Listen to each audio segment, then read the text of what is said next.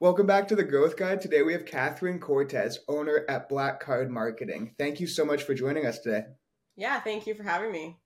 So first thing I want to touch on is you. So can you tell us a bit about yourself and your journey in the field of marketing that led you to establish the agency? Yeah, it's been a long journey. I always tell my clients, like, don't be fooled by, my look, because I get that I look a lot younger than I probably am. So I tell them, don't be fooled, because I've actually been in this game for more than 15 years. And I started off actually in 2007. November of 2007, I'm from Canada, but my family, my parents, my husband, everyone's from Panama. And I actually moved down to Panama, and I wanted to have a job that could pay me sufficient income down there. So it's called Upwork now, but at the time it was called Odesk. And I joined Odesk, and there was a company in the United States that said, hey, Facebook just started launching advertising, and we have a business in setting up ads for these businesses. And that was actually, now that I think about it now, they were really early in the game, and they already had that idea of setting up campaigns for businesses. And back then, Facebook was so easy. It was like a few buttons, a few clicks, and you're done. So I decided, well, what do I have to lose? They were paying pretty okay, and I dove into that. They did tell me the catch was I had to find my own clients, so I ended up doing sales for marketing too. And I didn't know anything about marketing at that time. So I started learning how to, everything about marketing and running ads, and I liked it. So from there, I learned how to do copywriting, and I started copywriting in 2008. And I remember I probably did over 1,000 articles for a pretty large company back in 2008 for in a 6-month period. And it's crazy. Like, we'd just pump out articles, and we worked with webmasters, and I loved what the webmasters would do. So then I dove into website design, and I learned how to design websites. And we had a guy that he did server management, and I loved that. So I learned how to manage servers. So I just started going into it really early on. Then I started my own company years ago with a couple of friends that were working with me, and we managed servers. We did website design, and we did Google ads for them. And we also ran some Facebook ads. And from there, it just kind of escalated and grew. Then I started working for a couple large corporations. And from there, I became a project manager and business analyst. I got my certifications. And I had this opportunity to go full-time in my own thing in marketing. And I said, well, I put so much effort and passion into these other businesses. Imagine what I could do for myself. So then I decided to start my business again and go full-time in it. I still have the business cards. I started 5 agencies before I found one that actually stuck. And it's just a reminder looking at those business cards. So I started that agency, and I merged project management and business analysis together with marketing. And I realized, because I worked so much with C-level and big corporations, and I realized you can't just have a marketing campaign and run with it. It's not just sit and forget and hope for the best. You have to be able to marry both sides of the business, the marketing side, the sales side, and there's more than 2 sides. Marketing, sales, you have the entire business flow has to work together to get that conversion. So then I focused my agency on conversion and growth. That is what we're about. If we cannot get you conversions and growth, then we're not doing our job, period. So that's how now it came to be. Now I've had this agency for 7, almost 8 years now. Wow. Yeah. That's quite the story. So you've been in since the beginning of advertising. So obviously Facebook, I imagine, because I'm 22, so I was born in 2001. So I had no idea about Facebook advertising in 2007. But now it's, for a lot of people who haven't done it, it's scary and it can be difficult. With that being said, how do you guys stay ahead of the curve and adapt to new marketing trends? Testing, always. Even before, when we first have a client, we onboard them. Well, before we even onboard them, before they even sign and pay, we say, you have to have a testing budget. If you can't afford a testing budget, we can't work with you. Straight out. we have to be able, because a lot of times customers, they think, well, we call them our partners. They're not clients, they're partners. Our partners think that you can test at the beginning and then never test again. But it changes every week, right? Mm-hmm. So we have to constantly make sure that we have the best creatives, the best audiences and everything. So when one starts to die out, we know exactly what to do to replace it. And that way our clients can maintain consistency. I will say, a few years ago, I remember, oh my gosh, and I hope I don't have any like partners that are looking at this video, but I remember where we would be able to launch a campaign and it would work for like 2 years straight and we wouldn't have to touch it. Holy shit. And it was nice because we just launch it, we just be like this. Just look at it, make sure everything's going good. Gone are the days when you would do that. Yeah. Now it's wild. You have to be constantly optimizing, looking at it daily, looking at it every week. You can't just let it run. It changes so much. It gets expensive. And actually, interesting enough, how you said, how do you keep up with it? Well, we're always looking at all the trends. We're Facebook partners too. We have our own reps and they help us with a lot of that information. But we like to also dig, and I love X for that too. And I like to dig and see what other people are doing. I even buy other people's courses and see what they're doing. Because even if we know 90% of what they're teaching, if there's even a 1% that we can take out of it, that just adds to our Rolodex, right? So it's great. And so funny enough, so I actually teach courses, and I taught an MBA at a university here. So I actually teach at university. And I tell the students, and they feel kind of conflicted when I say this, but I tell the students, there's a reason why I'm here teaching this and not your professor. Because marketing changes all the time. Yeah. And no university is going to update textbooks every week. They're going to update it probably every 5 years. So by the time you're out of school, you're already outdated. Right? Exactly. So you have to start learning from pretty much from scratch, and you learn in the field doing it. Yep. So that's why I go and I teach, and they bring people like myself and to teach these different courses because they have a gap that they have to fill, and somebody has to be able to give them the updated information, right? Mm-hmm. I'm so happy you said test, because that's exactly what we do. When we're running campaigns, it's the same thing. It's like, I've never met somebody who can look at a batch of creatives, an audience, and tell me what's going to work. I mean, if you have, I'd love to hire them, but that's not how it works. You need to test all the time. Exactly. So happy you said that, because I think the best marketing agencies are the ones that do that. Exactly. And well, over the years, you gain a really good idea of what may work better than others. Yeah.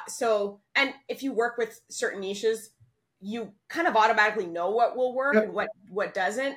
And so you start with that, right? Yeah. So that's kind of your benchmark. Let's start with what we know historically has worked well, and then try a bunch of other things to pin up against that and see if we could do better, or see if, maybe we're wrong. Maybe that isn't the best way to do it, right? So yeah, I agree with you. So how do you guys navigate the challenges of ad platform algorithm changes? Because I know with Facebook, like, we are so reliant on the algorithm right now. How do you guys kind of weave through that? So that's a really great question, because the algorithm can change every day, but us as buyers, as humans, we don't really change too much. The principles are pretty much the same, right? Of course, there's external factors that change our way of thinking about things. Like, you can see the different generations, they all have their way of thinking different from my generation. And you have to adapt to those different generations, but it doesn't change overnight, right? Like, it usually takes a whole generation. So if you can adapt to how the buyer works, how their mind works, then you adapt your campaigns to that. And then let the algorithm help you reach the right people. So the way we look at the algorithm is like, it's a baby that you have to guide at first. It knows nothing. You have to come up with the plan and the strategy by understanding your consumer, understanding that pathway to success, and then guide the algorithm by feeding it as much of that data as you can. Okay? Then that algorithm will start to learn and do the things and find the right people and get the right conversions for you based on what you teach it. once that happens, I'm totally okay with letting the algorithm do its thing. Like, I don't need to worry about it. Once I get that initial, I'm teaching you out of the way. My job after that is to make sure I have the right creative that will convince my customer that I'm their best choice, right? So I don't know if that makes sense. 100% it does. Maybe for the audience, it's, I think, tell me if I get this wrong, but the way to dumb it down is basically at the start, you need to teach the algorithm. It's almost in the same way when you teach Chat GPT when you're trying to get a specific answer. Exactly, you need to feed it a bunch of prompts, that's from quotations for anybody listening on audio, and just a bunch of data so that it knows who you're trying to reach with it. Because when you feed this data, you're not really going like specific audiences. Like at least us, we go fairly broad audiences and let the algorithm kind of niche down from there. Yeah, and that's actually really interesting because you know you have your broad audience, your lookalike audience, you have your interests, right? You have also your customer list, which you tend to turn into lookalike audience. So there's a ton of different possibilities. Now Facebook has changed where they have like their automated audience, right? And now interests and lists turn into suggestions. I don't know if you noticed that. It's no longer tell me what you want. Us now you can give us a suggestion, right? Yeah. So that's still kind of poking them in the right direction. You know, I'm going to give you a bit of a suggestion, but it looks like Facebook wants to go more broad overall. Yeah. The challenge with that is, and I feel kind of bad for the more niche markets. It gets really difficult for niche markets. Yeah. Because broad isn't always going to be right. I'll give you an example. We have a partner and they sell tween girls clothing. That is very niche. Okay. We're talking about a specific age group and specifically girls. Yeah. Once upon a time, you could target your competitors' names as an interest.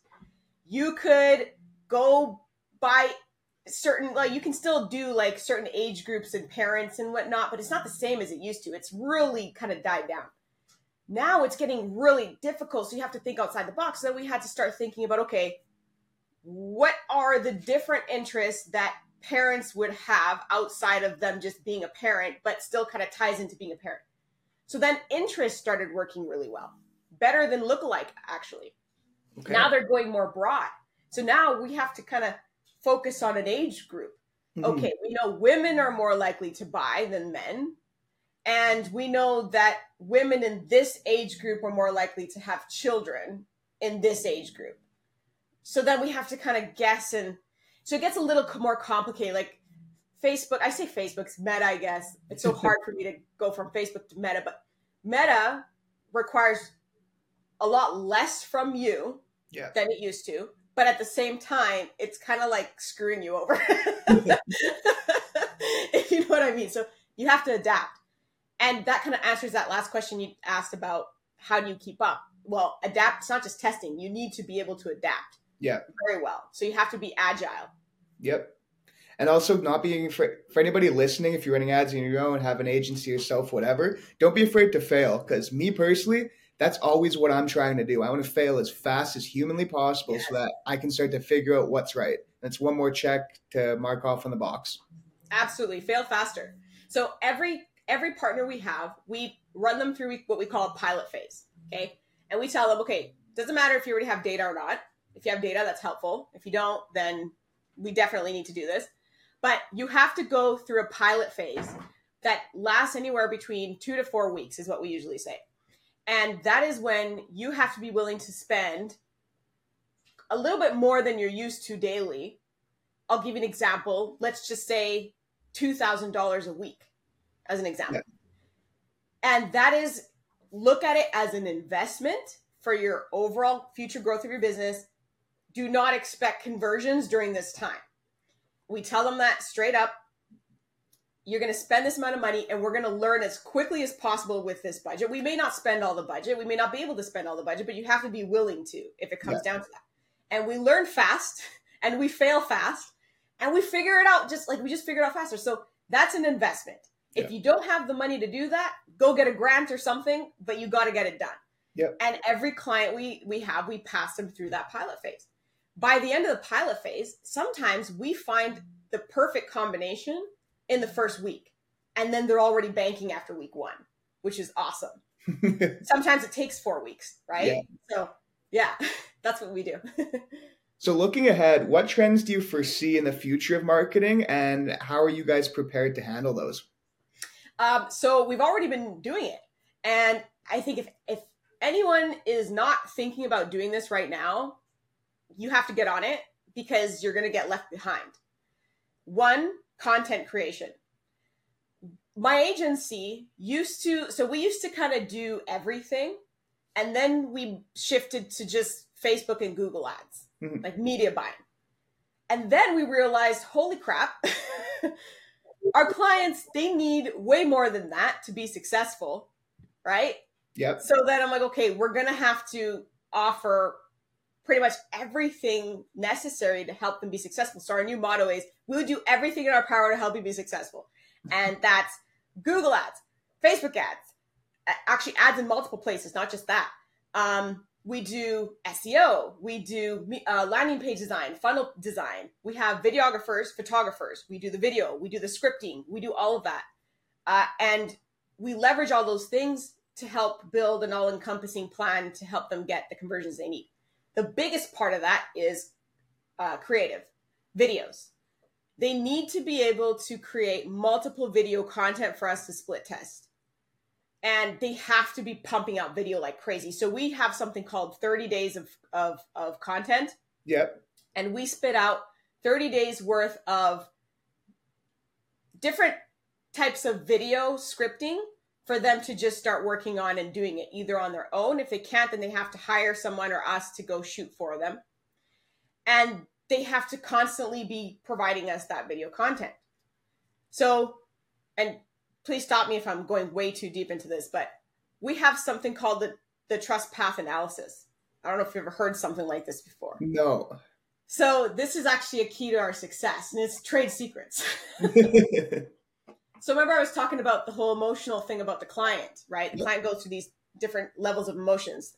You have to know client psychology to mesh it in with marketing. And when we map out a conversion rate optimization plan, because let's say our client is having problems converting. Well, we first start with, okay, well, what are the different ways that you're getting your client to engage with you? Okay. Whether it's an ad or some other way. Let's say it's a video ad. Okay. The first step is in the top of this funnel is that video ad engaging? Yes or no? Then we look at key indicators that show us if they're engaging or not. You probably know what some of those key indicators are. And then if that's a yes, it's engaging, we move on to the next step, right? And we see, our destination. Is it relevant? Is it not relevant? Right? And there's different stages to that funnel until we reach the conversion. However, what sometimes people fail to see is that the consumer has a certain heightened level of excitement. Mm-hmm. They're feeling excited. Once you've engaged them, they're excited. Our goal is to keep them excited throughout the entire sales process. If we're failing in any one of those sections in our sales pipeline, then we need to come back and think, how can we fill in the gap and keep them excited? A lot of times they'll be excited up until they see the price.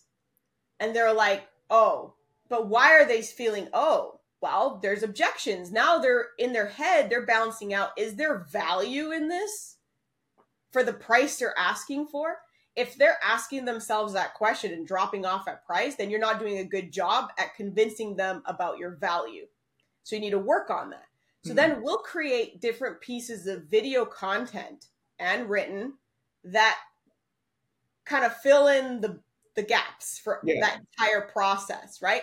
And part of it is also improving our offer as well. How can we make it seem more valuable, right? In the customer's eyes. So that's what that is.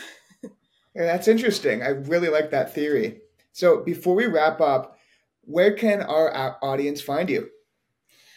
So I am we have a saying in Panama in Spanish, I'll say it in English, and it's basically the swordsmith carries a wooden sword.